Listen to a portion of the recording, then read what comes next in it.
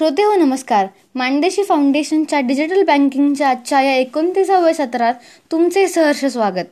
आज आपण भीम ॲप्लिकेशन वापरताना काय करू नये हे बघणार आहोत. याचा अर्थ या संदर्भातली आपण काळजी बघणार आहोत. 1.